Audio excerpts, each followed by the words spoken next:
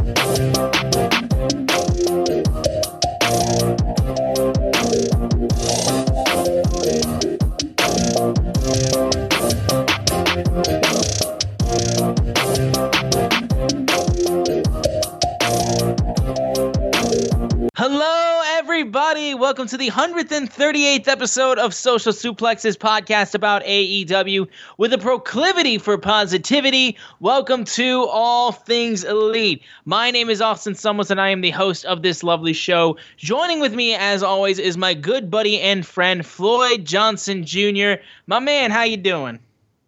I am doing wonderful. We just spent about 20 minutes bantering about why I'm doing so wonderful. Actually, Red Kingdom. The Chiefs Kingdom did their thing Sunday with 13 seconds left. Miracle Mahomes, as he is now going to be referred to for a while, did his thing and got us in a field goal position. One field goal later, and the only mistake Jared Allen made all Sunday is he called tails instead of heads. And the Kansas City Chiefs won the game. We are going to the AFC Championship for the fourth year in a row. Yes, I say we, and I don't care if you laugh at that. That's great. And I did have a bit of sad news, something that deflated me a little. If you saw any of my Facebook posts, Austin, I know I'm an old man. I still use Facebook more than I use Twitter. Barry Bonds, yes, in his last attempt at the Hall of Fame, got 66% of the vote, the most votes he ever got, and he did not reach the 75% number to make the Hall of Fame, so he is not going in. I'm not going to go too further than that, but fuck Cooperstown, New York, just the whole place. Just hypothetically light it on a match and on fire. I don't want anybody to actually catch on fire. But, like, in my mind, it might as well not exist. Because the greatest person to ever touch a bat is not in the Hall of Fame. I could go through all his stats and stuff, but that's not what we're here about. That's a little downer. Let's talk about Chiefs Kingdom. Patrick Mahomes, Money Mahomes did his thing. But, yeah, so I've had kind of an up and down few days. Yeah, I mean, as a Lions fan, I got to see Stafford make the NFC title game. He now has more playoff wins than the Lions have had in almost 50 years. So that's a weird feeling to have where I'm happy for Stafford, but I hate the Lions, but I'm happy for Stafford. I didn't mention this to Floyd before we recorded, though, but the Pistons played today against the Nuggets, and they lost because, of course, they did. But Cade Cunningham balled out. He finished with 34 points, 8 rebounds, 8 assists, and 4 blocks. An incredible performance. In fact, the only 2 rookies to have that performance are Cade Cunningham and Michael Jordan. So shout out to Cade Cunningham, who after 8 games in the season, people were already labeling a bust. Literally.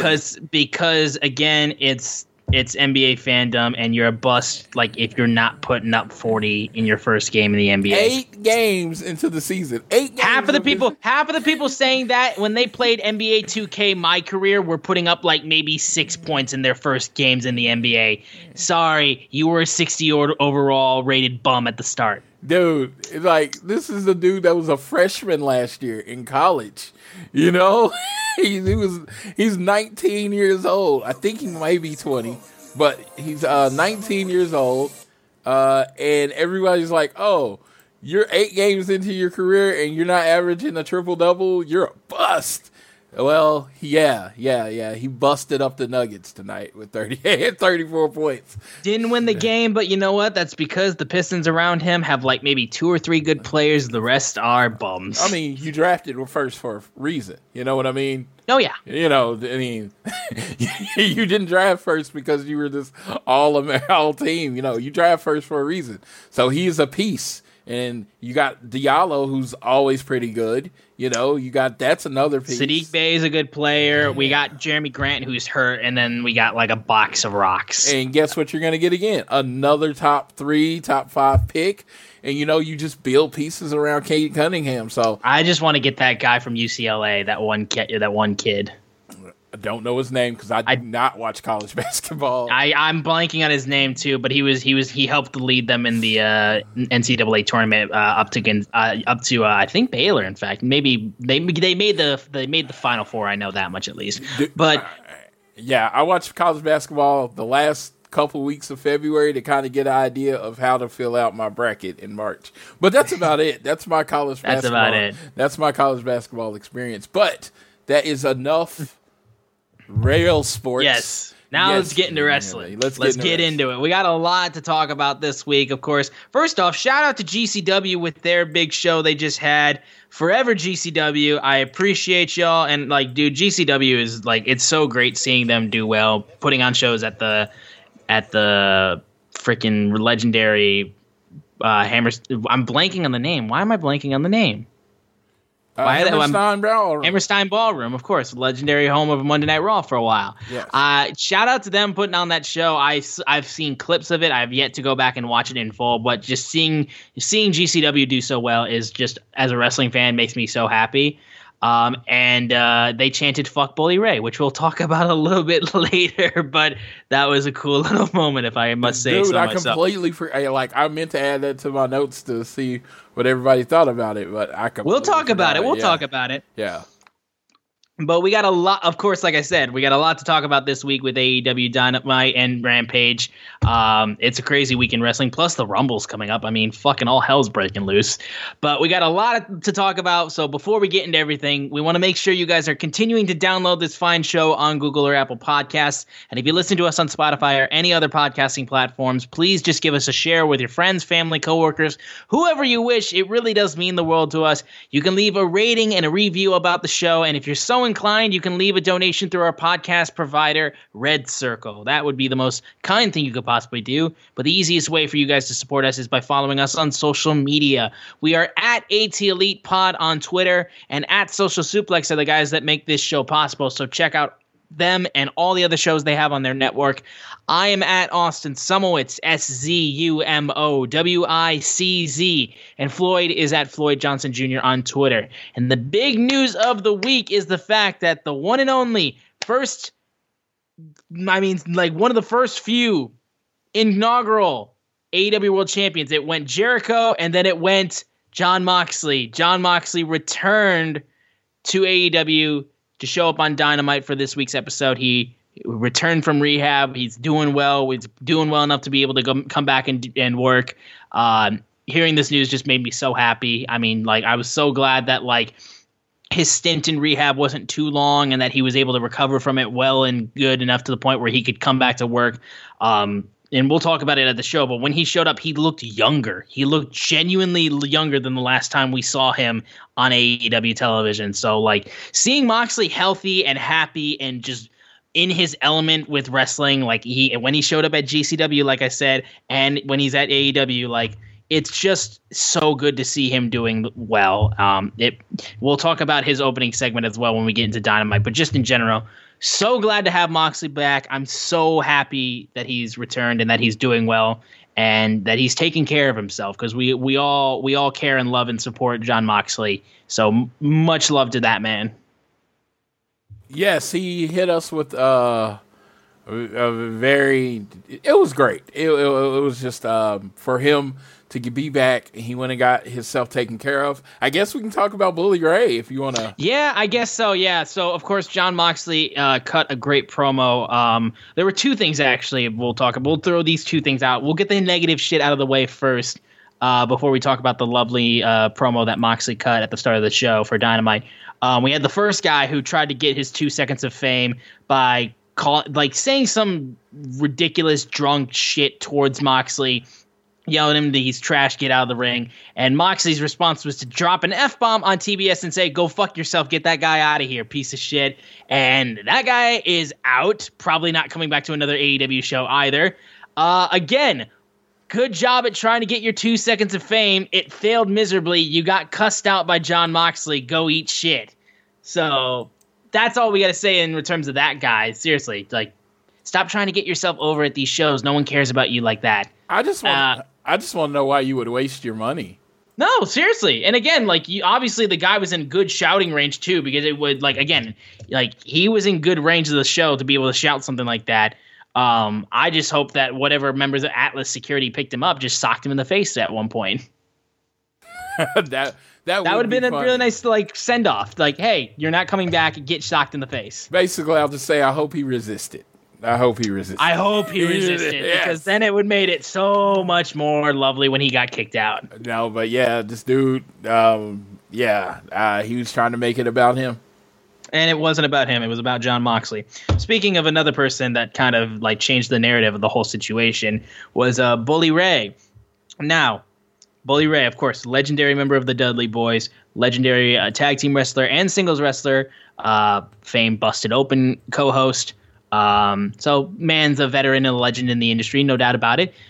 Made a take that was very tone deaf, and I would also add pretty showcasing of just the difference between that generation of wrestlers and kind of morale and how things were talked about back then to how they're talked about now. Bully Ray said that Moxley he would have liked it if Moxley would have apologized to the crowd for his absence.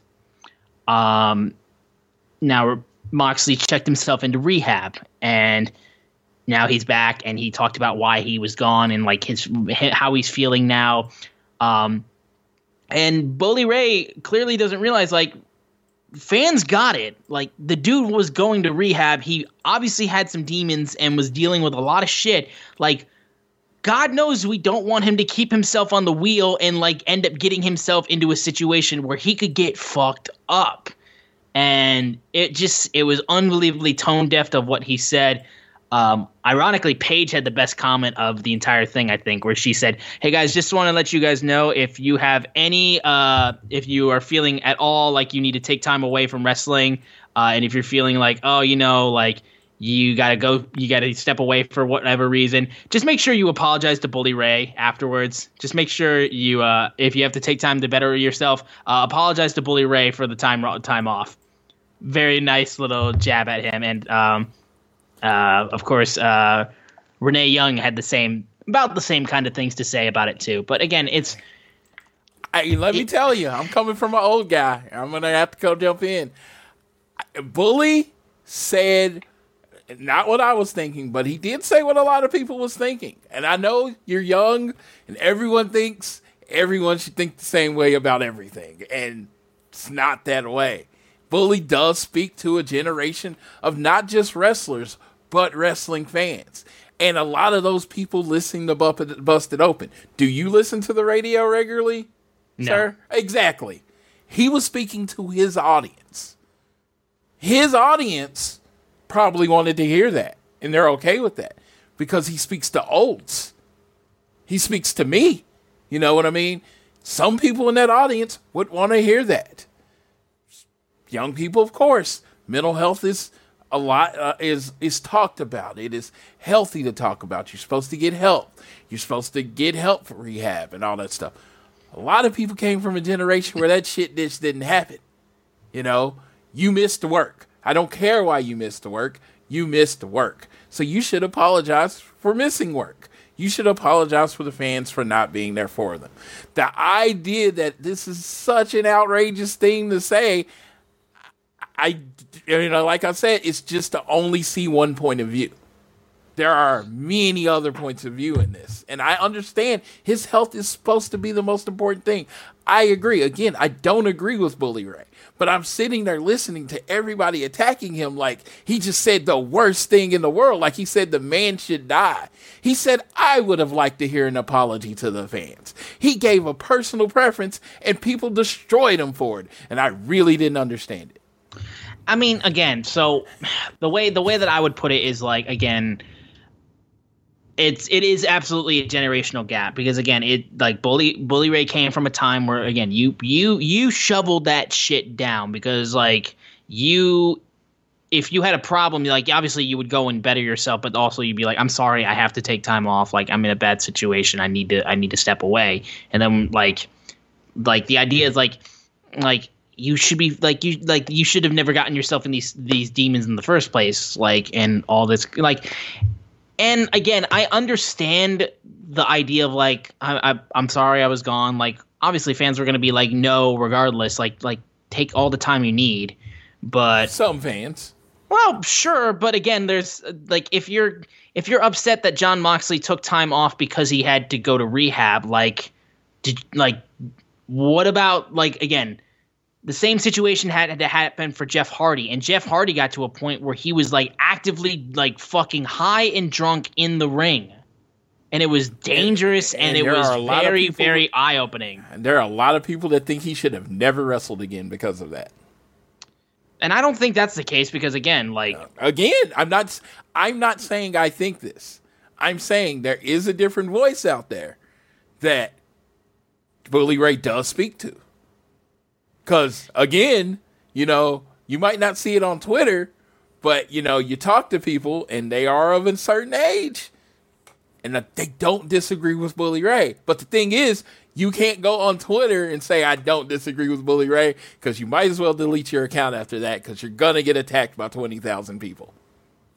Again, I don't like the idea of like just screaming at people about like shit because, again, that's the reason why I honest to God, like just don't. Yeah, I don't like the way that like.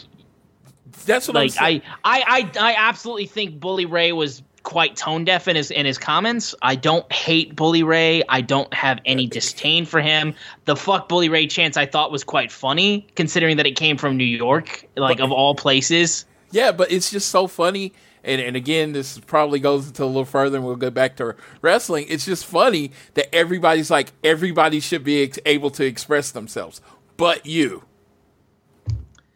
I mean, again, you can express your opinions, but to think that there was never going to be any collateral damage for what you said. Yes, again, but people do say things all the time, and everybody's like, "Oh my God, you said what I think. It's great." But if you say something against the grain, which is what Bully Ray did, oh, you're going to get destroyed. And it's just like he didn't even say like. I demand an apology from Bully Moxley. Sure. What did he say? If it was me, I would have liked to see an apology. He literally, basically, he put so many disclaimers in front of it and made it such a clear opinion, and everybody acting like he attacked Jon Moxley. No, and it's. I mean, you've seen it. That's how they're acting. Look again. Like people will take a headline and they'll go with it, sure. But I don't think it was necessarily a smart comment. I don't think. But I feel like one thing that this show brings, if you like, oh, we break down shows like this, we break down shows like everybody else. The one thing that this show brings is it brings you and it brings me. And we can't be far. There's a generational gap there. Oh, it's massive. And that's what I'm saying. And I love that you say what you have to say, but I'm just saying, looking through the person that is a 40-year-old man, I didn't really have a problem with what he said. I'm like, do I agree with it? No. I don't think he should have to apologize. Alcoholism is a disease. It got away from him. He got control. Went to rehab. He did what it took to control. I mean, I am very proud of Jon Moxley. Don't get me wrong. That's my personal opinion. But there are a lot of my people my age and older, you shouldn't have let yourself get that far. I know people don't want to hear it. I know you don't want to hear it. Sure, no. But that's how they came. That's how they. As somebody who has who lives a straight edge lifestyle and who has seen stuff like that get to a level, like, of course you want to look at someone as like, why did you let it get this bad? Like, we should have been able to handle this before it got to this point. But like, yeah, but at least at that point with me, like, I was like, if I see somebody in a situation like that, like again, I've had family members who have been at their worst with stuff like that. My first instinct is not to be like angry about it. I just want to know what's wrong, and I just want to, like, again, because I feel like that's one of the first people struggling with addiction and stuff like that, like reacting in an anger tone, like, why did you get to this point? Like, isn't going to help the situation along a lot. It's going to kind of worsen. Yeah, but unfortunately for a lot of people my age and older, and I have, I mean, I guess you could, like, I like to eat, but I've never really dealt with addiction, you know, so, but I know a lot of people my age or older have, and unfortunately they were told to toughen up. And that is, I mean, it was a way. It was a way. Sure. It was a way. And it's some people it worked for. Some people it absolutely did not work for. And it's just like they're allowed, even though it might be wrong, they're allowed to think the way they want to think. And like I said, even the way I'm one of those people that I will go listen because I want to hear it for myself. I want to hear what's around it. And it was just such a way. He was like, if it was what I would have liked to hear, if it was me, I would have liked to see an apology. And it was just like such a throwaway statement that someone just grabbed onto and murdered the guy for. Like, I want you to get fired. Because now look, as Bully Ray has been a massive heel in pro wrestling for a very long time. I'm sure he's dealt with this kind of shit. Oh, in the no, past. I know. I'm sure he doesn't care. I know that Bully Ray is not fazed by this in the slightest. I'm sure he doesn't care. And everybody tuned into Busted Open the next day to see if he would apologize or say he was sorry. He got Busted Open's ratings up in that regard. And they took it over. Don't get me wrong. Bully Ray knew what the hell he was doing, but I'm just saying, from a person looking at it like, and then, you know, I talk to people offline that don't spend a lot of time online, and like, I didn't have a problem with what he said. No, my dad didn't have an issue with it either, honestly. Yeah, it's a generational thing. Yeah. In our eyes, you know, even me, I'm such on Twitter as much as anybody else.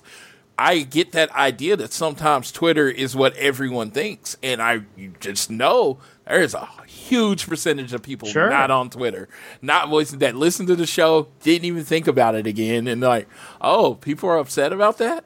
Okay. Yeah. No, again, I can 100% see the argument, but with the way that social media is, and Bully is a public figure. He does radio. He was gonna get flamed. Dude, I met Bully Ray twice. The first time he was working the show as a heel, right? And he was kind of gruff. He's like, I was like, I love what you're doing in Impact. Oh, that's really me. That's who I am, right? Then I met him at TNA, it was ROH Fan Fest. And this dude was so pleasant. Shook my hand, because he wouldn't even shake my hand at the other event. He was in his role. He was so pleasant. He was like, hey, get in here, put his arms around me. And I was like, did I just meet the same guy that I met previously? It was such an extreme finish. And you know what that taught me? That man is always working. Always working. He is always working. And it's like, he is what he needs to be that day. Don't get me wrong. I don't think he had any problem with it. I was just like, it was what I saw as somebody that honestly hadn't listened to the show. And I saw it, and I'm just like, dude, they're killing this dude. They're like, I think it's because, I do think it's because people have such an attachment to Moxley, too. Moxley is one of them. Yeah, and for me, I do not have that attachment to Moxley, because Moxley is not one of me. Moxley is the everyman, and I'm just like, I get the appeal. That's not me. I'm a Cody guy. And I kind of feel like, in a way, you are a Cody or a Moxley guy. You know, the Moxley CM Punk guys, they want you to believe that they're just like you, right? That's their gimmick. Cody is like, yeah, no, I'm not just like you.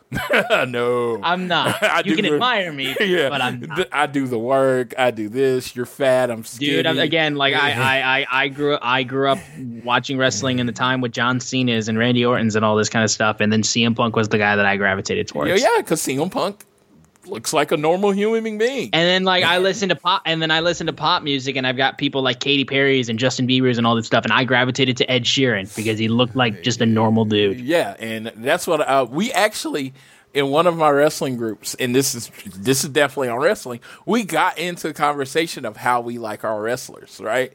And I like to use movies and TV to articulate what I like in wrestling. I'm like, I want to go see, like, if Bruce Willis is doing an action movie, right? And The Rock is doing an action movie, which movie am I going to see? You're seeing The Rock. Who are you probably going to see? I'm seeing The Rock. Oh, okay. Well, most people, the everyman people, are going to see Bruce Willis. They're going to see Die Hard.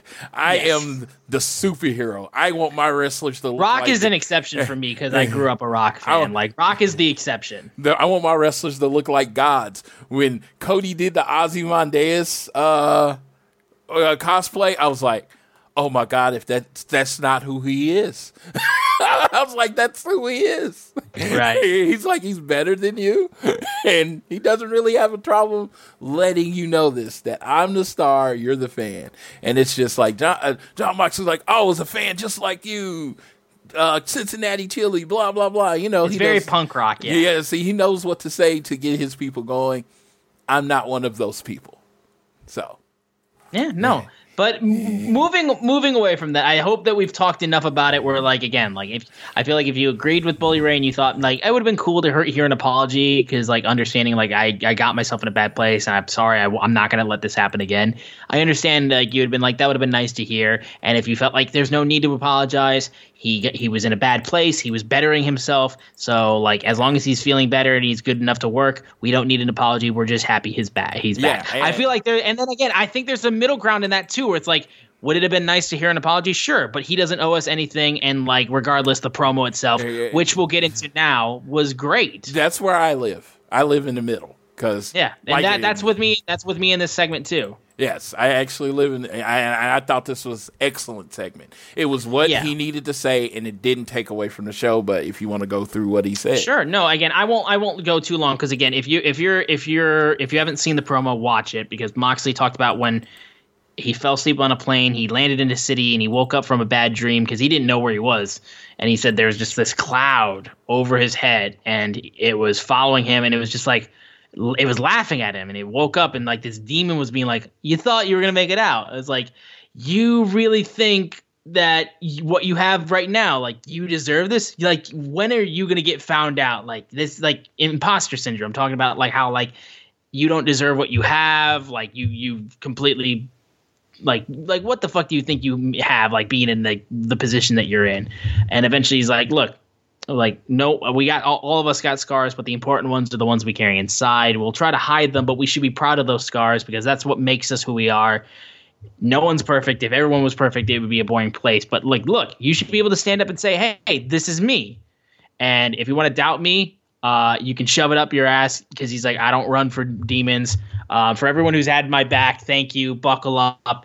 I'm truly free now. This year is going to be a hell of a ride. And he said, if you thought I was dangerous before, these days, all I drink is blood. There you go. So confirmed John Moxley vampire gimmick. Yeah, bleh. No, but again, great promo. Hell of a way to open up the show. I'm so happy Moxley's doing better. And then most likely in a few months, I think people will just completely get back to being like, Bully Ray's a legend. So. Oh no, yeah, that's the whole thing. It's like, I don't know. I honestly like. I think you should always say what you feel, but I've listened to it, and I'm like, I don't know what other way he could have put it because he literally put it the nicest way you could. Yeah. Well, if you're a public figure, like you're gonna get scrutinized for some things no matter what. Yeah. No matter what you do. Yeah. Yeah, but at the same time too, I will say while you do, you should be able to say whatever you want. I would also say if you're not a public figure and you're just a regular person using Twitter, maybe don't tweet every thought. Maybe if there's certain thoughts like you want to keep to yourself, keep them to yourself. I think that's fine. If you watch the @Floyd Johnson Jr. Twitter, did I comment on Bully Ray at all? No. I said not a fucking word. I didn't say shit because, first of all, I didn't have a dog in the fight. And if I'm going to get destroyed or when I get canceled, it's going to be because I said something I actually care about. Yeah. And what happened for me, it's going to be when I go into the city of Chicago and say Michael Jordan's a bum. Yes, and when no, I think it's going to be the day Detroit actually wins something, and you're going to be like, I will not shut the fuck up. Yes, like, Dynasty is back. Like, I don't care if it's Hockey Town. I don't care if it's the fucking D when it comes to Detroit basketball. I don't care if it's the Tigers or if it's fucking somehow the Lions, and the pride rises up. When one of my teams win and they get a championship back to Detroit, I will not shut the fuck up. Yeah, and see, I started something there. I opened up Pandora's box. I have, but no. Now I'm going to recede back into the fact that, like, wait, Detroit's filled with a bunch of losers, so it's fine. It's fine. Well, we had next up MJF backstage with Wardlow, apologizing for the fact that he lost his cool and put his hands on Wardlow. But MJF was like, "Look, I appreciate you from being around, but listen, like, you put your hands on me, so I'm docking your pay. But you can get that back when you qualify for the championship and you end up getting me the AEW World Title. You can get that back. But tonight, Shawn Spears is going to show the world and Wardlow how to get the job done against PG Punk." So I want to throw this out there: MJF masterclass in Hanging a Hill. On January 23rd, it was Big Will Hobbs' birthday. He said, "Happy birthday to the best big man in AEW by a country mile." I just had to throw. I just thought that was so genius. I was like, "Dude, this dude's always." Speaking of someone that's always working, he's always working. No question. He's an artist. He's so good. He really is. We then had a mixed tag team match between Orange Cassidy and Chris Statlander taking on Adam Cole Bebe and the AEW Women's World Champion Dr. Britt Baker, DMD. I already got my DMD baby shirt in in the shop. Excuse me.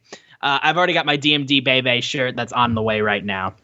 I got it alongside with both CM Punk hats. But this was a cool match, honestly. I love seeing Adam Cole and Britt Baker work together. They are just naturally, like, I can already just see, like, how they are so happy to be in the same ring together. Orange Cassidy and Chris Statlander are also an incredible pair.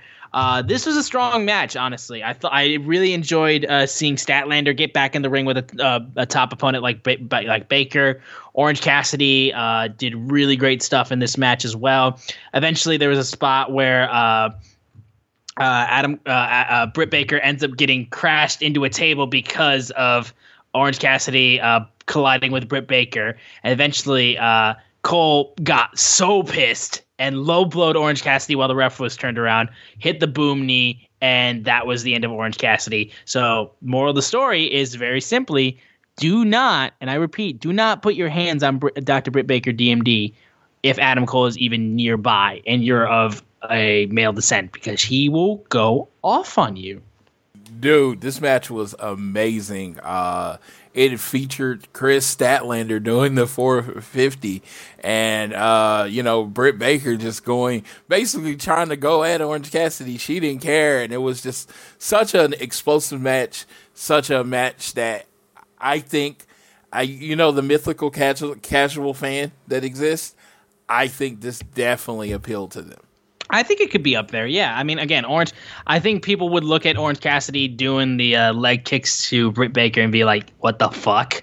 But you'll either find that hysterical or you'll be like, this is stupid.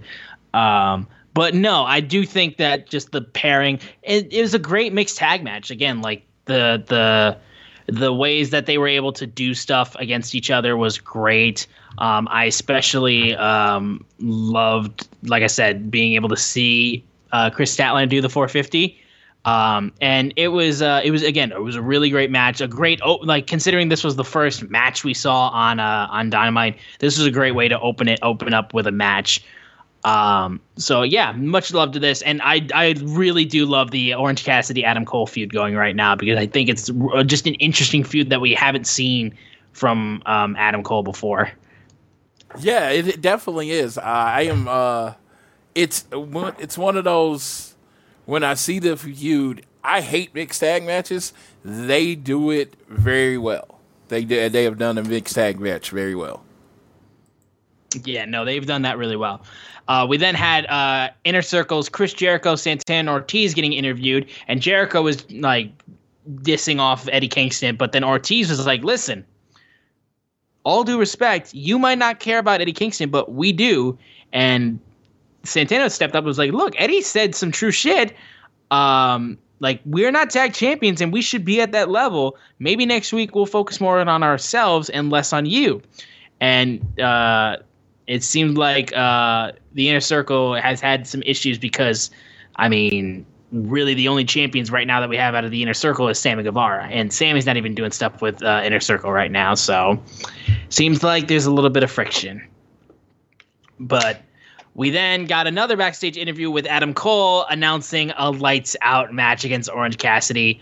Oh shit! I am so excited for this match. It's going to bang. I can't wait. Considering the last lights out match we got was with Britt Baker, and now we get a lights out match with Adam Cole is fucking awesome in itself. But having Orange Cassidy involved in that too is going to be crazy, and I just cannot wait to see what these guys do.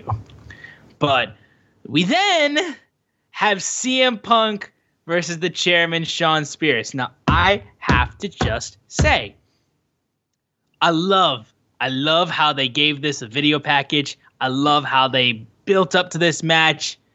And Shawn Spears immediately, GTS, pinned probably one of the shortest matches in AEW history. And it's yet another CM Punk win. And immediately, MJF tried to come in and get his hands on Punk. Didn't work. Got grabbed by the scarf, and then he lost the scarf, but he ran away again. CM Punk is going to get his hands on MJF, and it's going to be the best feeling in the world. And I will say to people who are being like, Shawn Spears deserves better, Shawn Spears is a wrestler that has been around for decades. Shawn Spears has done a lot in wrestling, and honestly, I think Shawn Spears is completely fine. He has a wrestling school with Tyler Breeze. They are doing great things there with flatbacks. And Shawn Spears is not the main character in this storyline. And the whole idea of the story with Wardlow, MJF, and Shawn Spears and CM Punk is that Shawn Spears, all he tries to do is steal the spotlight from guys like Wardlow. This whole thing is supposed to build MJF, CM Punk a little bit, but mainly Wardlow. Wardlow beat the shit out of CM Punk. Shawn Spears did nothing. And the whole idea is that, like, Shawn Spears going in and trying to steal the spotlight away from Wardlow, this just shows how much better Wardlow is than the rest of the members of the Pinnacle. Maybe minus FTR, because I've never seen Shawn Spears. I've never seen Wardlow in a tag team match that has done really, really well. But okay, I was about to jump in. I made sure to catch myself. Trust me, I'm not going to dig on your boys like that because I know you wouldn't do that with my guy. But this whole thing is supposed to be getting Wardlow over. Shawn Spears, love the guy. He's incredible. He's a great heel. He's not one of those guys right now in a time period where he is like being pushed for a top spot because it's just not that area of his career. He got over with one chair shot on Cody. So the dude's already been over in that regard. Now, in terms of right now, we're getting Wardlow over. That's what we're doing with this whole thing. So if you're freaking out about Shawn Spears, please calm down. Shawn Spears will be fine. And again, once we get to the ending of this story and it fully combines itself to getting Wardlow over as a babyface and continues to have MJF be one of the top heels in AEW and CM Punk just being the fucking best wrestler ever, then everyone can be happy, especially me, because CM Punk is kicking motherfuckers' ass. Well, just to throw in my little 2 cents on this, More than likely, this might have been Sean Spears' idea. Because what happened is CM Punk took a bit of a hit last week, and he had to come back to looking dominant this week. It's just wrestling. It wasn't personal. Yeah, no, it was not personal at all. Again, Punk got powerbombed. He won just simply by a roll-up. And it was just that simple thing. And the roll-up was only possible because MJF was consistently getting Wardlow annoyed by being like, do not stop hurting this motherfucker. And if it wasn't for MJF, Punk would have lost. That's the whole idea. But he got his ass kicked and he was busted up. But we're still building to MJF versus CM Punk as a match. Punk still needs to be dangerous, and it made sense in that regard. And AEW needs to be unpredictable. Yeah, no, there's gotta be situations where you're not expecting just a full 15-minute match of back and forth. If it's forced story and that you can do something that goes against the grain of what AEW fans or wrestling fans are used to, do it. Yeah, and they had a lot, the Mox thing, from what I understand, that was kind of the last minute, so they had to cut time for that. And then Cody's going to do what Cody does, so you had to cut down. You needed a short match, and you got one.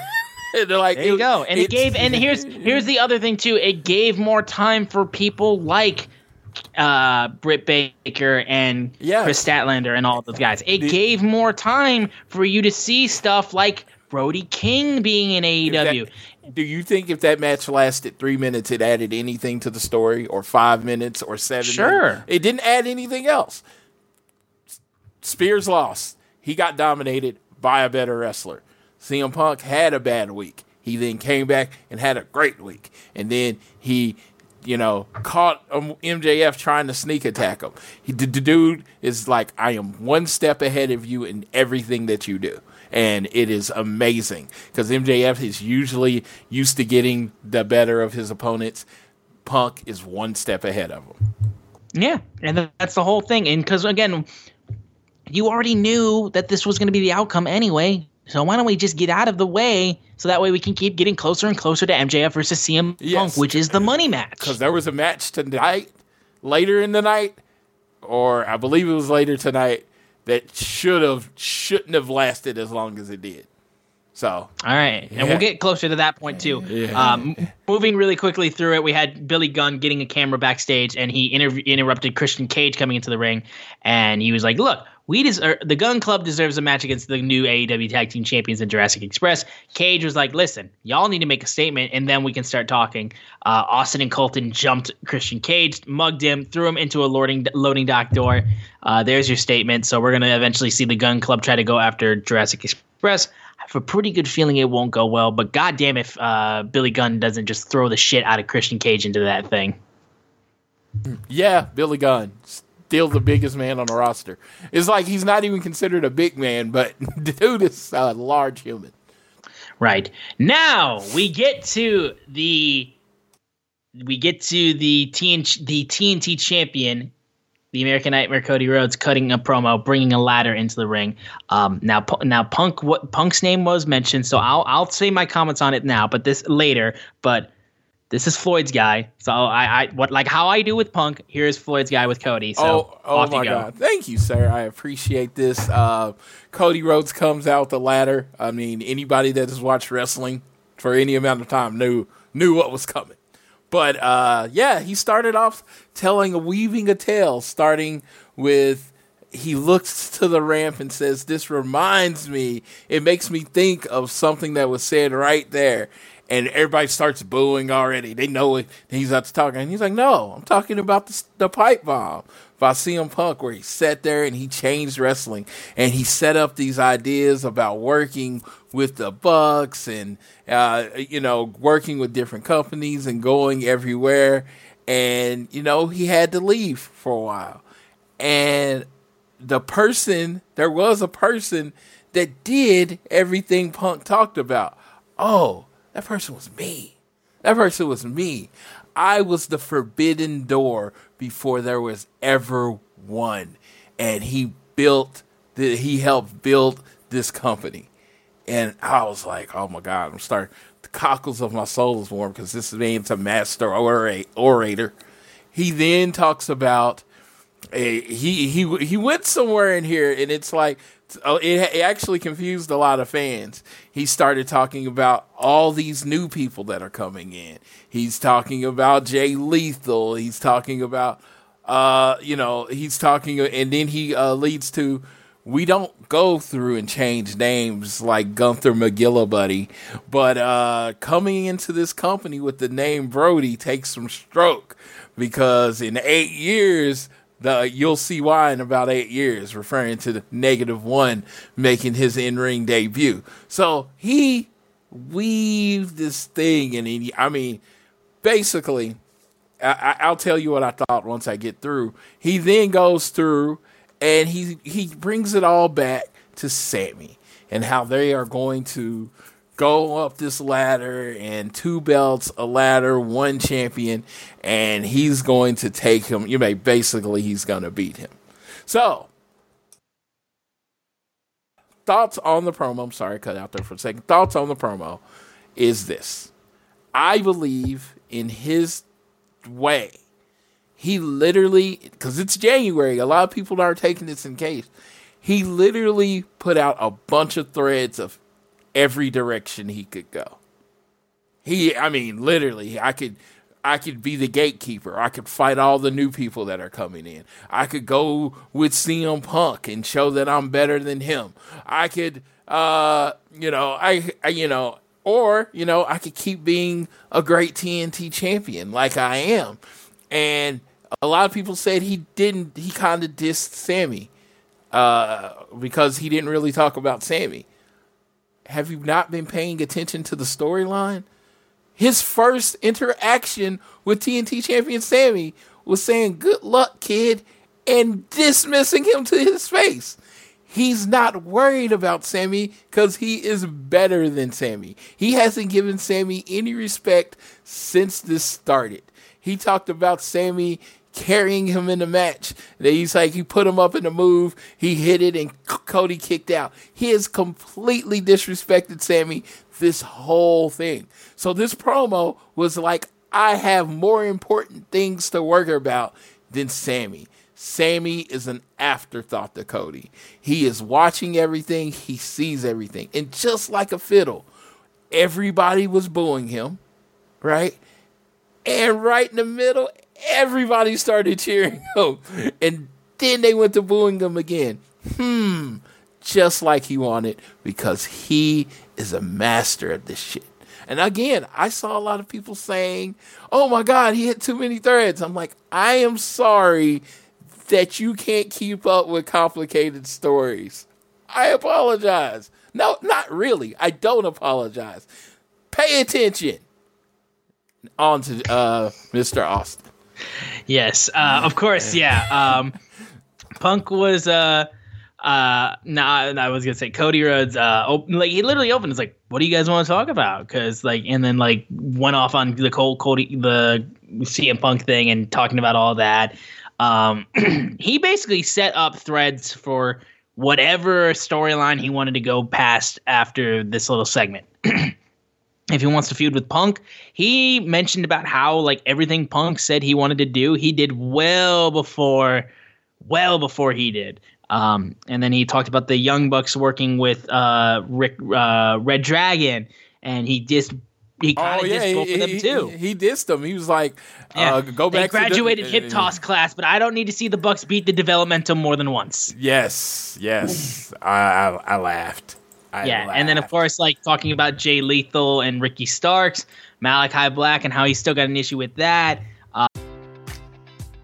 Enjoy all your favorite sports like never before at BetMGM. Sign up using code CHAMPION and receive up to $1,500 back in bonus bets if you don't win your first bet. When you register with BetMGM, you'll get instant access to a variety of parlay selection features, live betting options, and the best daily promotions in the business. And with BetMGM at your fingertips, every play and every game matters more than ever. Remember to use code CHAMPION and receive up to $1,500 back in bonus bets if you don't win your first bet. Place your money line, prop, or parlay bets with the king of sportsbooks today. BetMGM and GameSense remind you to play responsibly. See BetMGM.com for terms. 21 plus only. Virginia only. New customer offer. Subject to eligibility requirements. Rewards are non-withdrawable bonus bets that expire in 7 days. Gambling problem? Call 1-800-GAMBLER. Promotional offer not available in Washington, D.C. He literally set up threads for if he wants to go and feud with any of these guys, there is some ground that they can use to then come back to reference to add a little bit more to the story, which I thought was dope as hell. I don't know if it's going to turn out like this, but I think he set out his feuds for the rest of the year. I'd believe it, honestly. I think that'd be honestly really cool.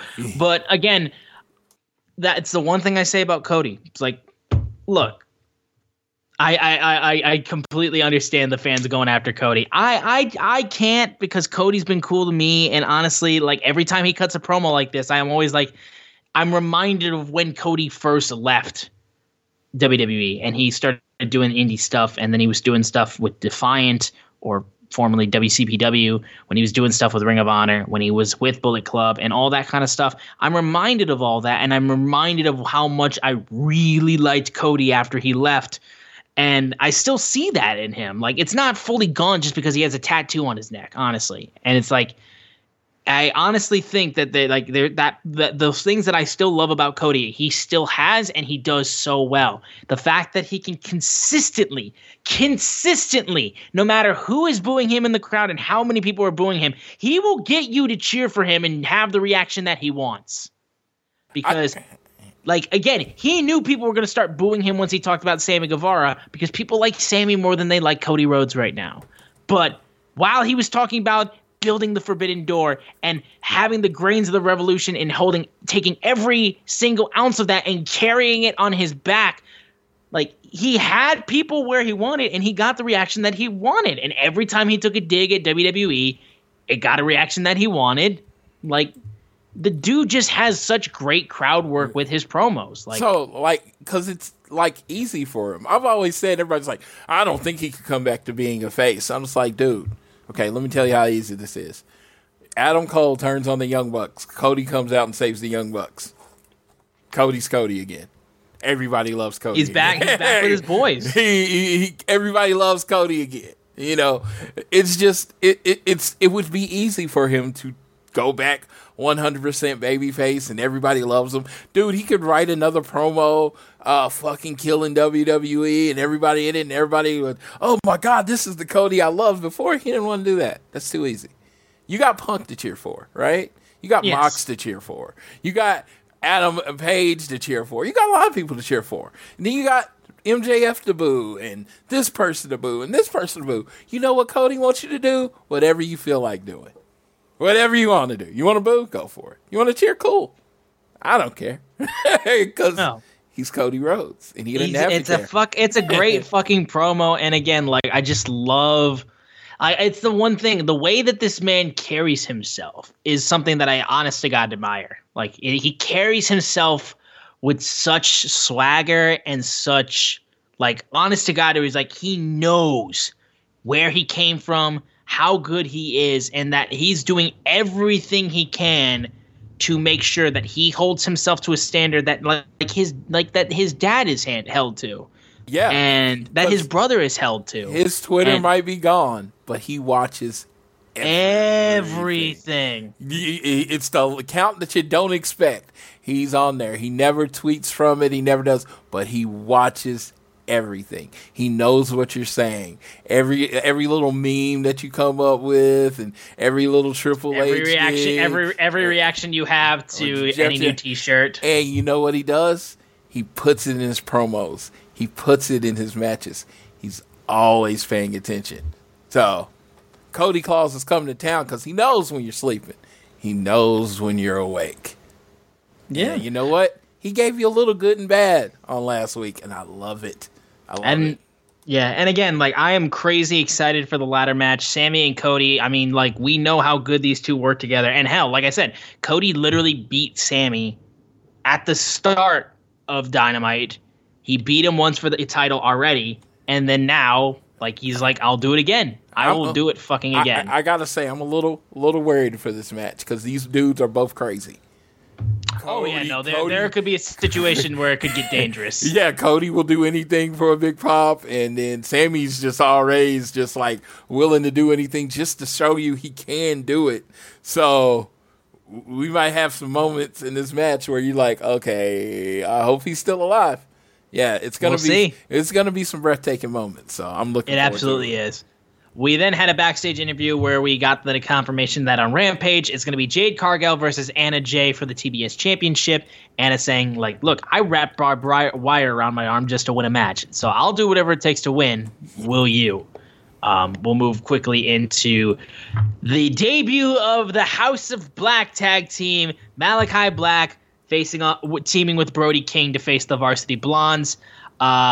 Did not go well for them. And, of course, we had Julia Hart there still with her blindfold, which she recently tweeted out has kind of impaired her vision to the point where she walks into the wrong bathroom and trips over and falls into a trash can. So hopefully her eye will heal up sooner rather than later, because honestly, we don't need her falling into any more trash bins. Brody and Malachi made pretty quick work with the Varsity Blondes. Again, it's just so fucking cool that Brody King is in AEW. Pac then eventually appeared on the screen wearing his blindfold from his last preview, basically saying, like, look, House of Black, I'm going to make a martyr out of you, and eventually removing the blindfold. And I am fucking excited because, I mean, Pac and Malachi are crazy good workers. If it's just a single match between those two, that's amazing. If Pac tries to go against Brody King as well, that'll be fucking nuts. The matches that we're going to get from this feud are going to be insane. So I'm all for this feud. Dude, this is what I was hoping for when AEW started. These type of feuds. Pac versus Black. Yes. Sign me up. Put me anywhere in the building. It's gonna be a banger. Yeah. We then had Trent Beretta and Rocky Romero commandeering Brandon Cutler to film them. Rocky talking about, like, hey, I was nostalgic. I wanted to face the Young Bucks. So Roppongi Vice was going to reunite for one night on Friday to face off against the Young Bucks. Fortunately, that was not the case. Rocky Romero was not cleared to have that match, so we never got Roppongi Vice reuniting. We instead got a singles match between Trent Beretta and Nick Jackson, which we'll talk about when we get into Rampage. But yeah, it's a shame that Rocky couldn't be there. Disappointing, honestly. But I really want to see that match. Now you still have that match in your back pocket, so like we want to see that again. So definitely give that to us eventually at some point. We then had the Murder Hawk Monster, Lance Archer, facing off against Frankie Kazarian, and I have a pretty good feeling that was this the match that you were like, this shouldn't have gone as long as it did? What the hell were they thinking? You're trying to literally bring the Murder Hawk Monster, and you're trying to convince us as an audience that he's actually can give Hangman a run for his money, and he goes that long with Frankie Kazarian. No disrespect for Frankie Kazarian, believe me. I love Frankie, but he has not. Frankie too. But he has not been positioned in this company as a top challenger in a while. So this did nothing but hurt, to me. Yeah, it hurt Lance Archer, Lance Archer. It hurt him. Now putting him with Dan Lambert, stroke of genius, because Lance Archer, if he would have came out originally, I guarantee you he would have got the return pop. But because he got Dan Lambert out there with him, he keeps him getting booed. He's the cooler, and that's perfect and it's genius. But when it comes down to it, oh my God, this match with Frankie Kazarian should have lasted about 30 seconds longer than the Punk and Shawn Spears match. And that should have been about it, yeah. I, again, love Frankie to death. I think he's so good. But it's been even, like, months since we've had him doing the Elite Hunter stuff. Like, he hasn't even been doing that. He's just been Frankie Kazarian now. So he doesn't really have anything to go off of that, like, he's riding with. So, yeah. I mean, I like Frankie doing cool shit. But, like, Lance kind of needed to kill him in order to really build up towards this match. So yeah, because I mean, if you've been watching wrestling for longer than 10 seconds, you're pretty much sure Hangman's just going to beat Lance Archer. You have to put some doubt in our minds. There's got to be some. And People like Frankie, and like you do that to Frankie, and then all of a sudden it's like, oh shit, like yeah. So I don't know. Maybe it's setting up like a tag match or something. I don't know, but I just thought that was a weird direction to go with that match, and I do. Yeah, and again, Frankie got a little bit, like he got maybe a little bit of offense, not a ton, but he did get a little bit. But like it's still longer than it needed to be, honestly. Yeah, and like I said, it was a weird way to go with someone you're building to fight your world champion. Yeah, so and then eventually Lance Archer was out there talking about Hangman and saying he wasn't prepared at all, and he's just like, I'm going to beat the shit out of him, and he was going to continue to beat up on Kazarian until Hangman came out, and eventually they just started beating the crap out of each other. I would have liked to see Lance Archer leave him laying, like. Either leave him laying, or you could have had him maybe like stagger and run away. Yeah, like get the better of him, and Dan Lever's like standing over him yelling, "This is gonna be the new champ, you fake cowboy," or whatever.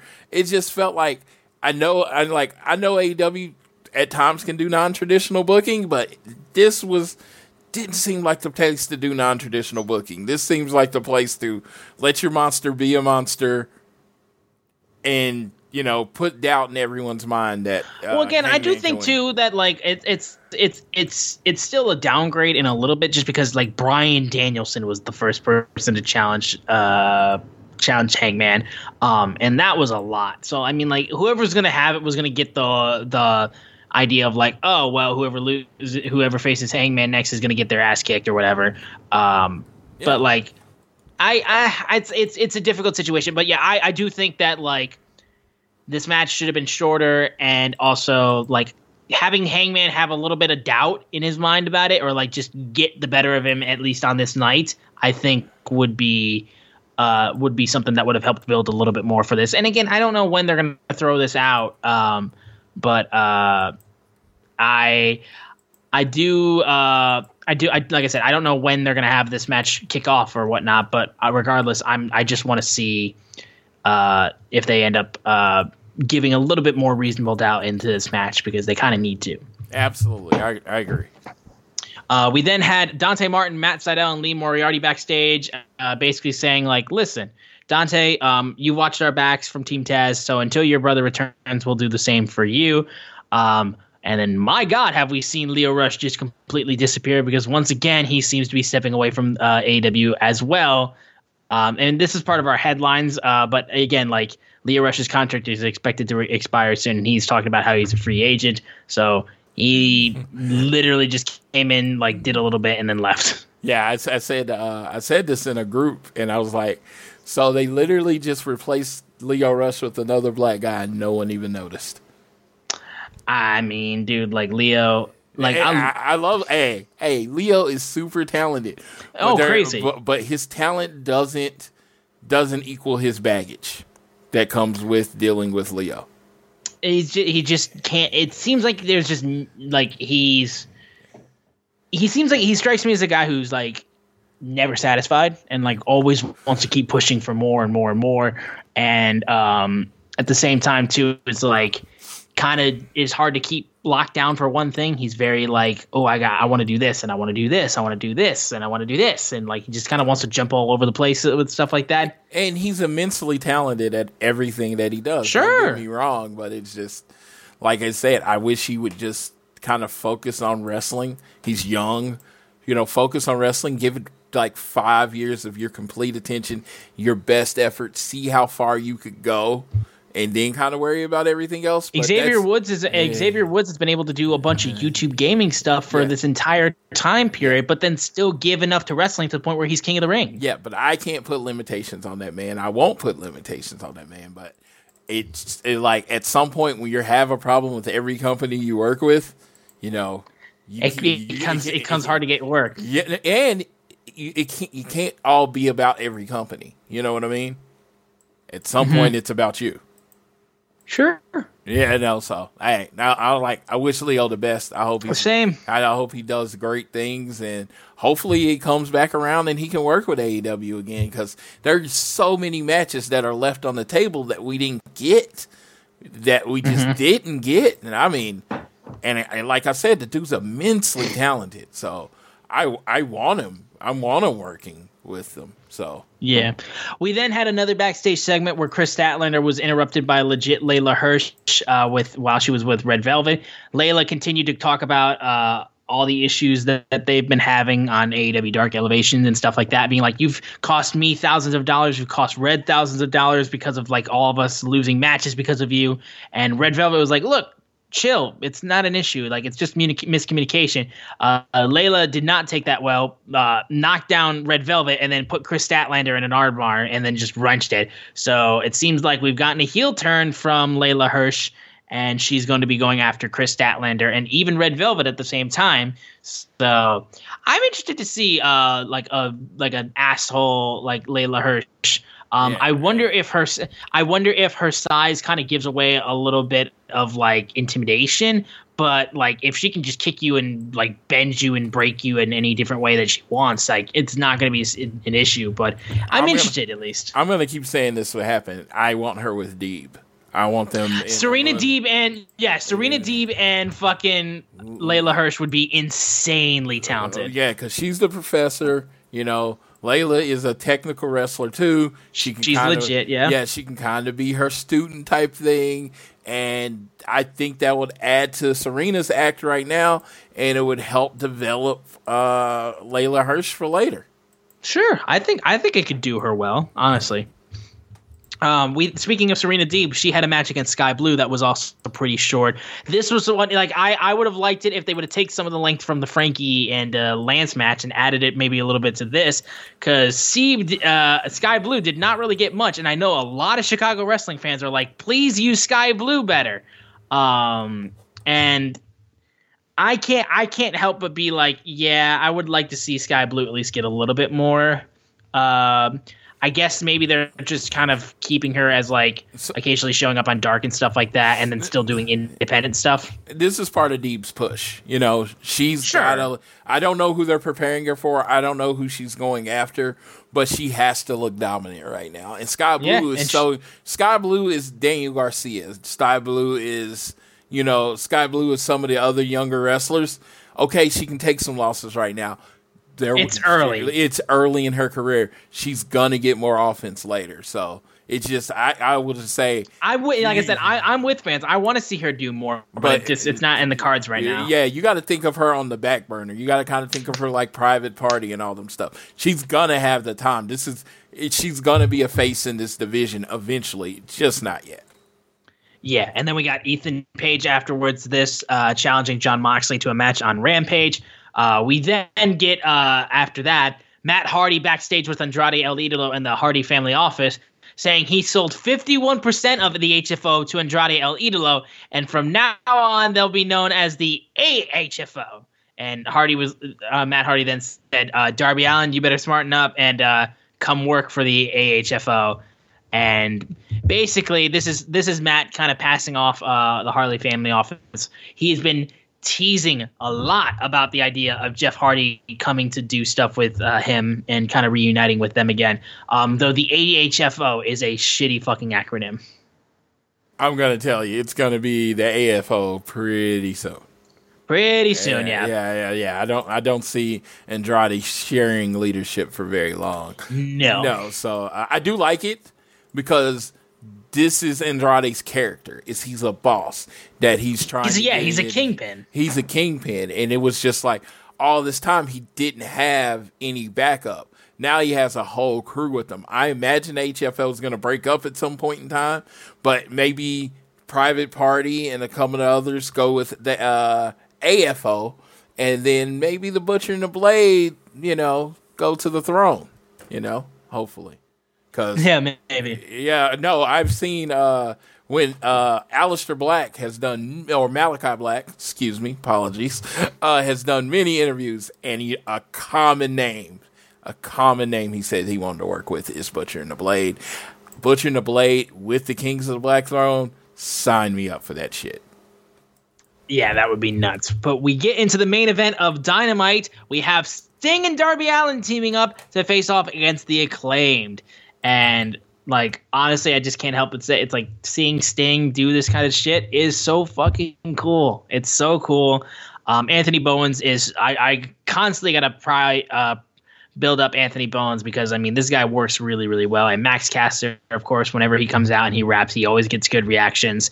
And then goddamn dude, Darby Allin, like when Max Caster was on top of the steel steps and was gonna like beat the shit out of Sting, and Darby Allin just flies over the crowd and nails Max. The coolest fucking shit. So cool.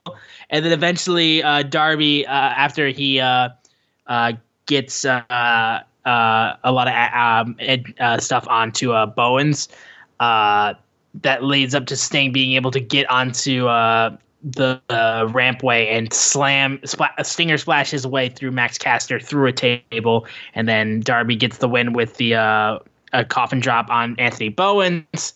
And yeah, it was just really, this was the type of match like that, like just really made you feel good as a wrestling fan. Sting is so, it's insane to see that he's doing this type of shit at his age, and it's still crazy cool. Darby's a fucking menace. I love Darby so much.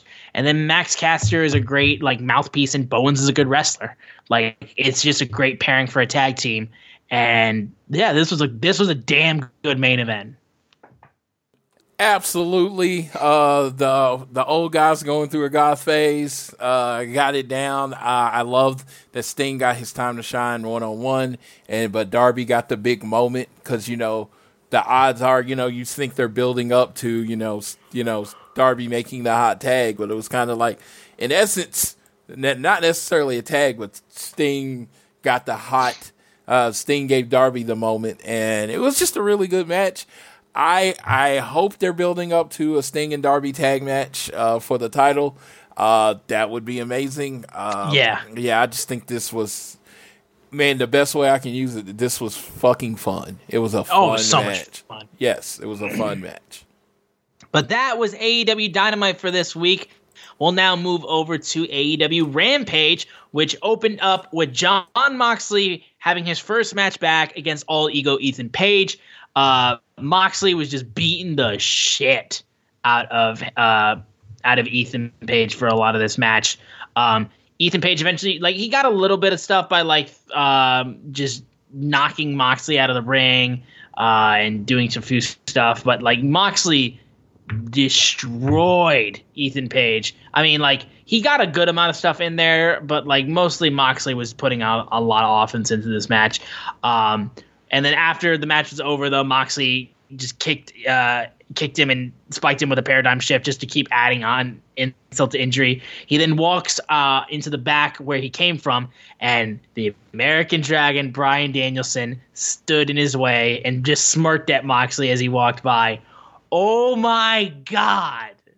So, like, I saw... we've seen... I know we've seen Daniel Bryan do stuff with Dean Ambrose before, but I don't think we've seen the Dragon against Moxley before. Yes, and they showed a picture from WWE where Dean Ambrose kind of came into Daniel Bryan and kind of did a point, and they it was the reverse image because of how Bryan Danielson was pointing at Jon Moxley, and yeah, that match is gonna bang. Dude. No words. They are doing some Texas shows in March. Oh my God, if they're one of those. I mean, definitely wouldn't mind Revolution. It's not too long of a build, just about a month away. Oh my God, I would just be so excited to see those two. Maybe Detroit? Have you ever considered Detroit? Is that an idea? Well, sir, they announced another city, and it was again in the South, so I'm sorry. Give us it once, please. I mean, I think you saved Detroit for the summer because it's fucking cold now. I understand it, but like, you've gone to cold places before. Yeah, I mean, it's really cold. I understand, but like, God damn it, if like we don't have anything in the cold. Give us something in the cold. Yeah, so like if they want to go to Detroit in June, I'm down because it won't be cold. Fine. So then now we move over to Trent Beretta versus Nick Jackson in a singles match because unfortunately we couldn't get Rocky Romero in this match. But Nick Jackson in singles matches, goddamn if they're not great. And these two did such great work, honestly. Like Trent did a ton of great. Trent fucking did a ton of great shit in this match. I love the heel work of Nick Jackson bringing in Rick Knox and then getting a nice kick to the side of the head of Trent. Nick got nailed with. Nick did a great spot where he he did a senton onto the ramp of Trent and then 450 splashed his way onto Trent at the same time. But then regardless, Trent was able to get a crunchy on Nick and get the pin. Nick got pinned by Trent, and Trent got the singles win. So hell of a match. Nice work on them to be able to adapt with the fact that they didn't have Rocky Romero involved. So despite the fact that we didn't get the revival of Roppongi Vice, we still got to see an insanely good singles match between two talented guys. This was just dope, honestly. I just thought this was really good, and I do hope that somewhere down the road we do get that match of Young Bucks versus Roppongi Vice, though, because I would 1,000% be for it. So, bio that was updated shortly after that match.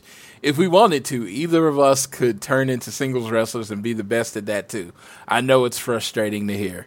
It is frustrating because honestly, I'm still in the middle of reading the Young Bucks book. I know they could do that, but they've talked about when they were going around, when they were getting into the industry and stuff like that, how they just hated the idea of being singles. And I actually got to the point in the book where they talk about their TNA run where they did actually split up and feud with each other because, goddamn, if Vince Russo doesn't want to get his grubby little hands on all that type of shit. But it's just seeing that bio made me laugh, especially after reading that part in their book. But yeah, and I'm enjoying the hell out of their book too. I'm still about a little over halfway through it though.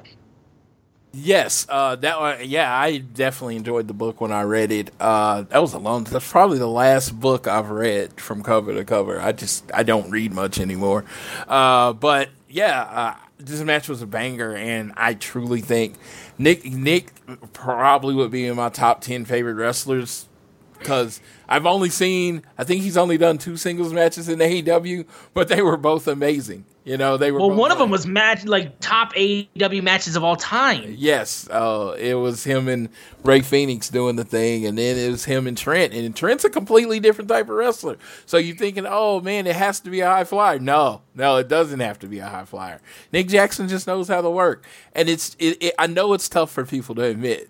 It's tough, that people are like flippy shit, and they just want to throw that around with the Young Bucks, and they do some flippy shit, but they're really amazing wrestlers, and you gotta, it hurts. It hurts. I know. If you're listening to this show, it probably doesn't hurt because you've already acknowledged it. But yeah, it be nice to your friends when they finally come around and be like, okay, the Young Bucks are the best. Be nice to them. Be nice to them. Because, it takes some people some time to come around. Yeah, maybe. We then had another great hook match of him continuing to come out and beat the shit out of people. God, it was so good seeing him beat up Serpentico. Like, as soon as he throws out the streamers, he just gets fucking steamrolled. I don't think Hook likes streamers, as his dad said. Hook no. hates streamers. So, no. Dude. And QT Marshall also got his ass kicked as well at the same time. So he got through, and it's just people are trying to overthink this.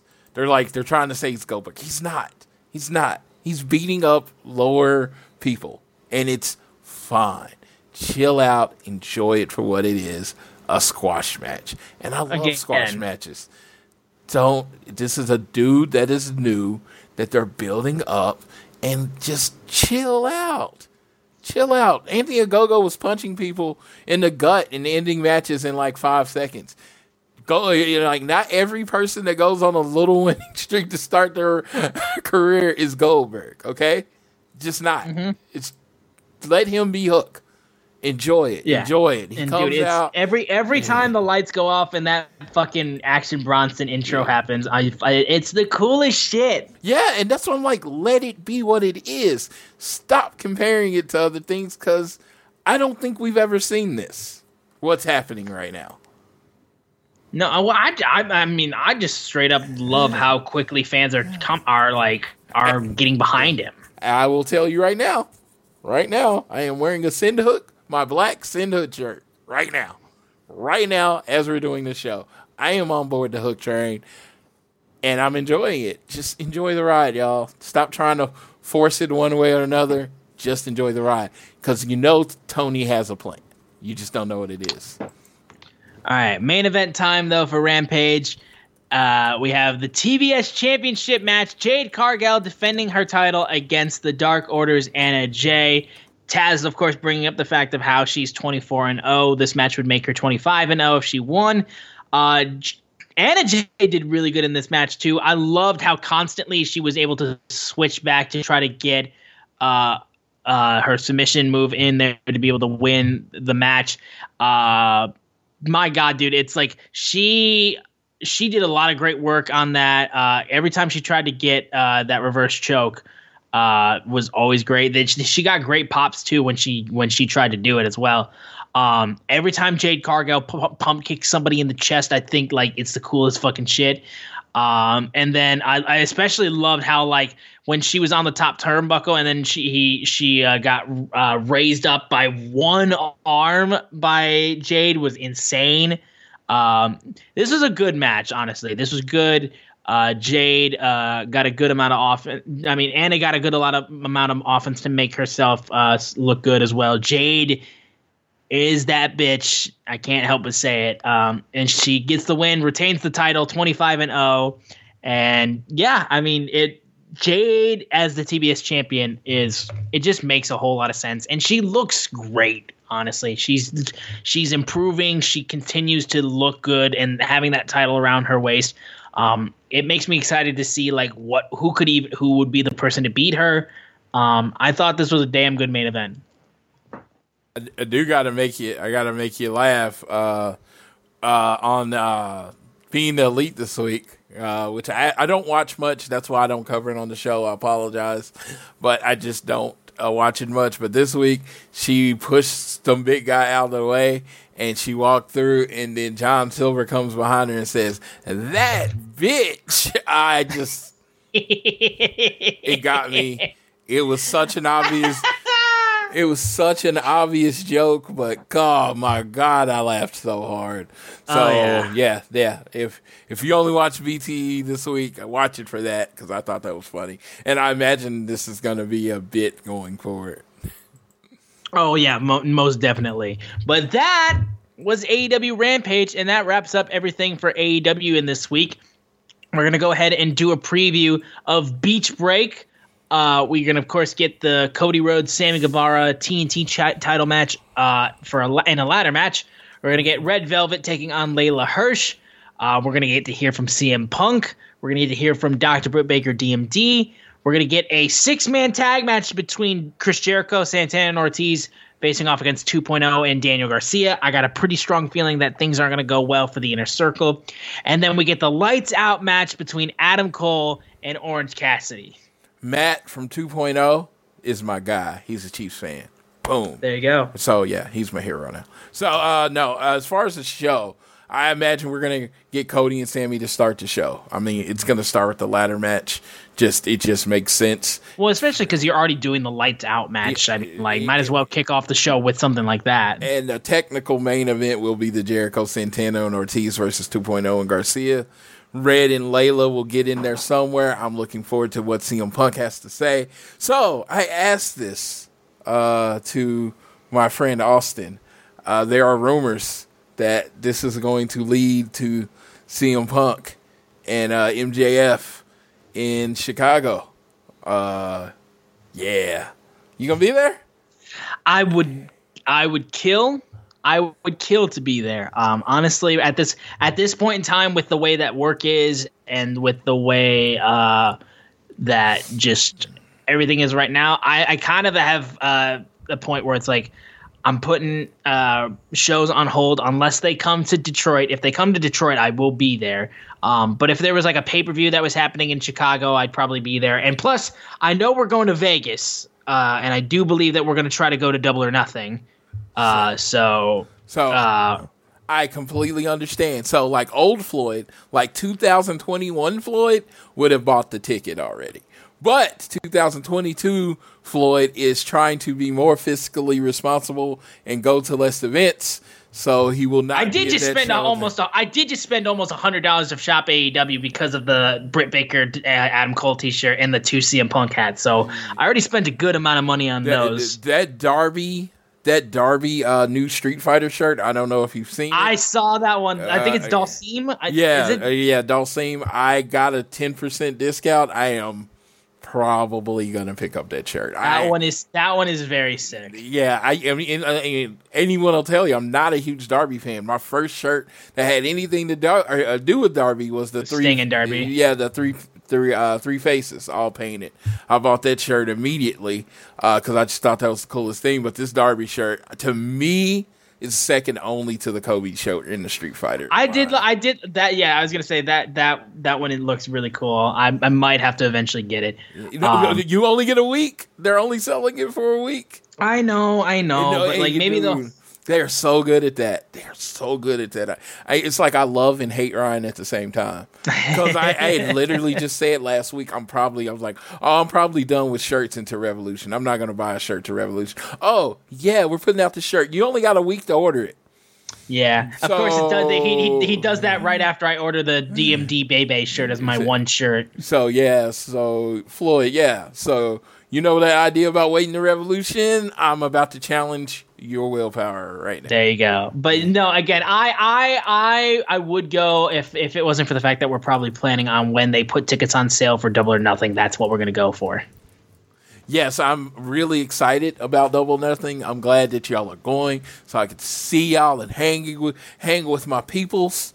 And and it's fucking Vegas, so I mean, absolutely, it's Vegas. It's Vegas, baby. It's Vegas. No, I'm looking for it, but yeah, I'm like, I still got Orlando to go to, and I'm like, oh, Vegas.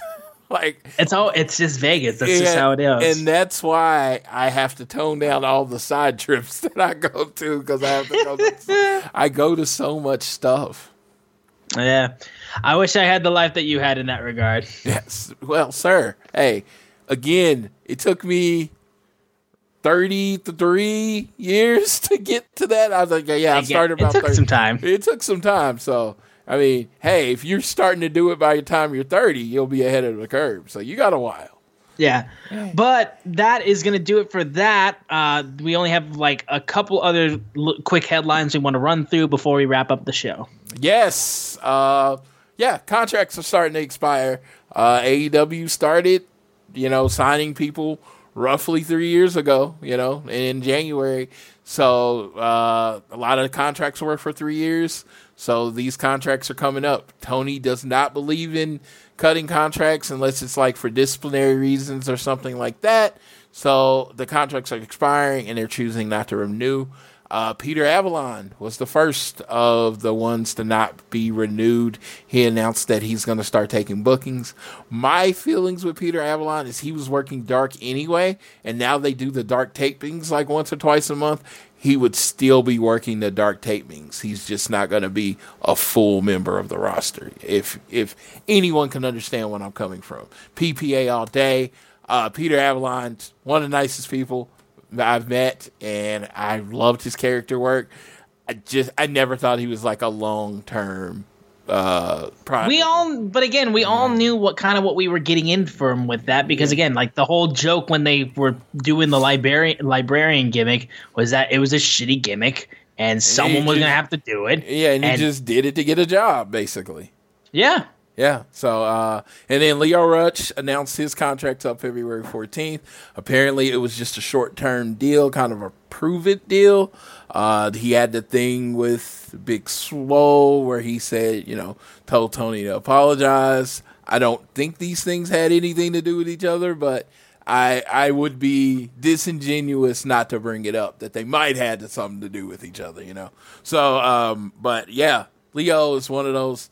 He's got he reminds me of kind of Antonio Brown.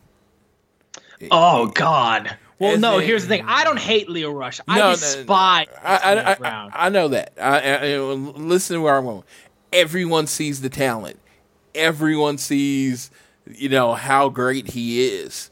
It's just he needs to get into an environment where he succeed. I'm not talking about taking his shirt off and walking away, Antonio Brown. I'm talking about, you saw what he could do with Pittsburgh, and it was just like, they did get him in an environment in Tampa Bay, and he was able to have a lot of success. And that's what Lio Rush, I'm just saying, you have to get him into an environment that with someone that knows how to deal with him so that he can have the most success. He was at GCW, had a great match with Blake Christian this week because Jonathan Gresham, it was an exposure type thing of COVID. So he does show up. He does do the job.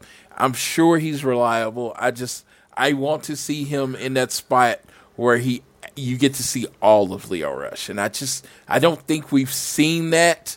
He needs to find that one thing that he can latch onto and actually dedicate a lot of time to. Because again, it's where Antonio Brown is he's just mentally in a situation where he needs help, but he won't get help. Yes. Lio just needs to find a place that he can just dig his teeth into and really just put a good year or two into. Really give all of what you have to this one place and just go for it.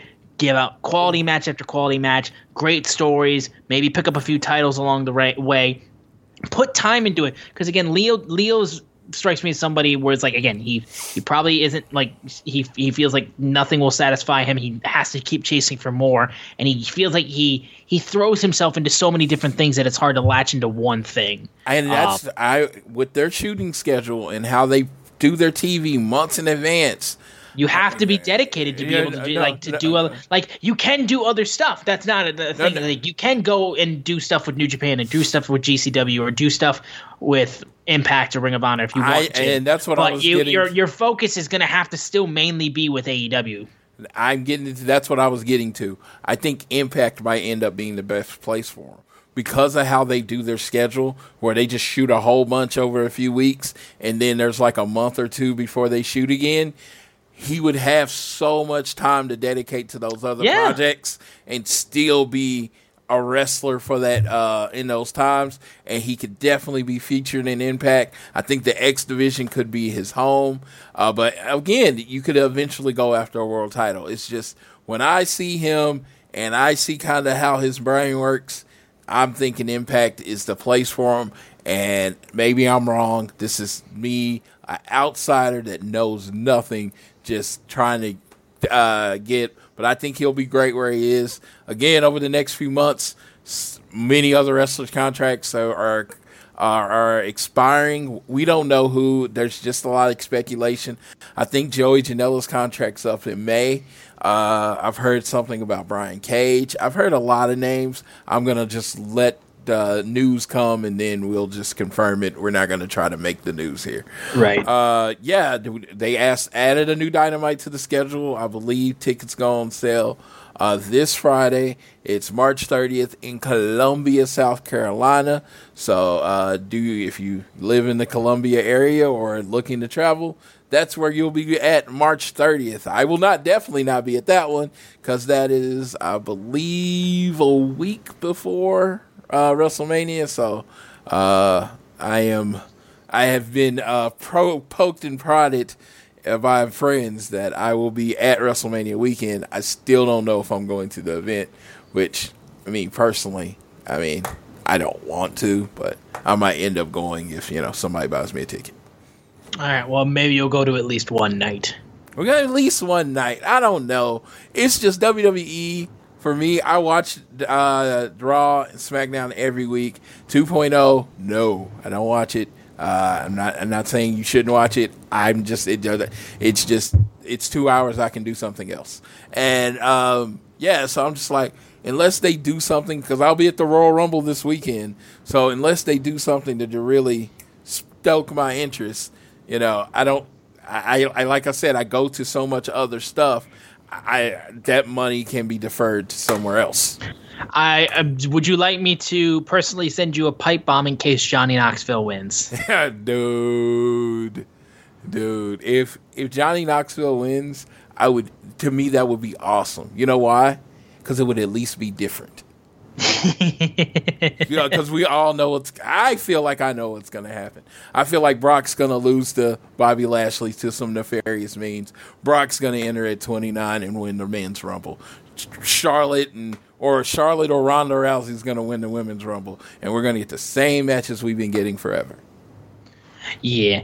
Well, I'm not trying to bury him. I'm just saying. I'm hearing the most ardent fans say the same thing. And I'm like, I'm not. All got predictions. Yeah. So we will see.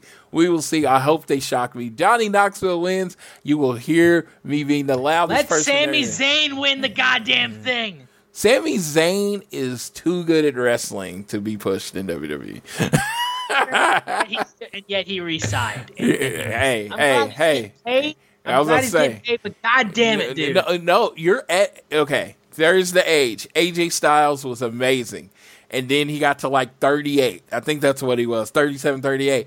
And that's at some point in your time, you got to cash out. It stops being about the art, and you got to cash out. But Sammy, yeah.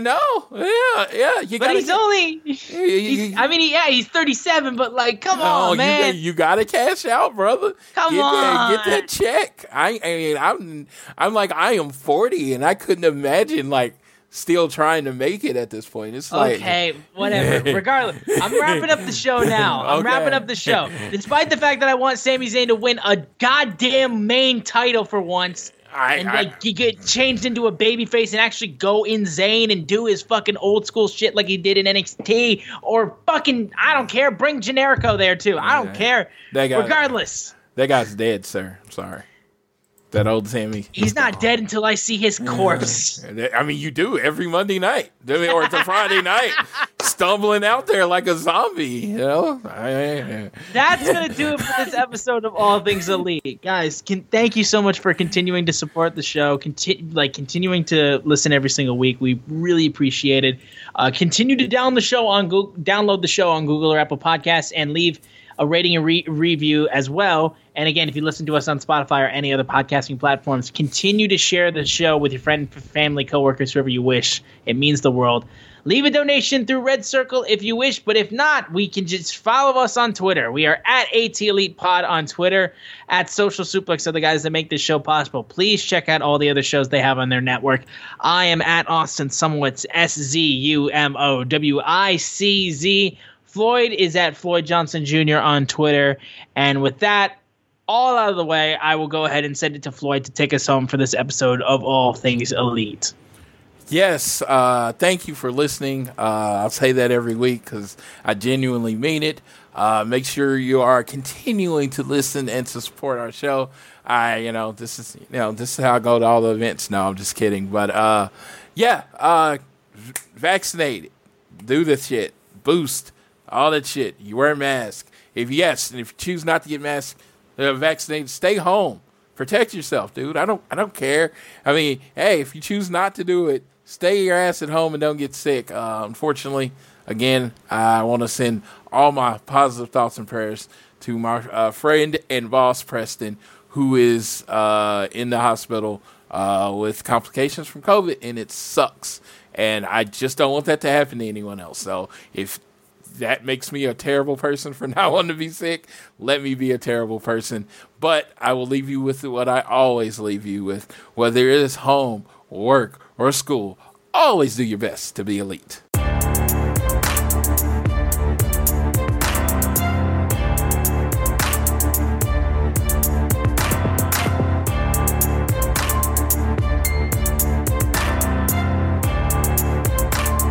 Cashback is not available on gas in New Jersey and Wisconsin. Hey, good morning. You're heading to the airport, right? Yep, thanks for checking. I like the car. How long have you been a rideshare driver? About 3 years now, but I really enjoy it. Isn't it hard to make money these days with the price of gas being so high? Not for me. I use Upside, the free app that gives you cash back for every gallon of gas you buy. Wait a minute. Are you saying you actually get real money back when you get gas with the Upside app? Yep, I get real cash back every time I get gas. Does that actually add up to anything? I'll make around $200 to $300. Wow, that's serious extra cash. I'm downloading the Upside app now. Download the free Upside app now to earn real cash back every time you buy gas. Use promo code CAR for an extra 25 cents a gallon bonus on your first tank. You can cash out anytime right to your bank account, PayPal, or a gift card for Amazon and other brands. Just download the free Upside app and use promo code CAR for a 25 cents a gallon bonus on your first tank. That's code CAR.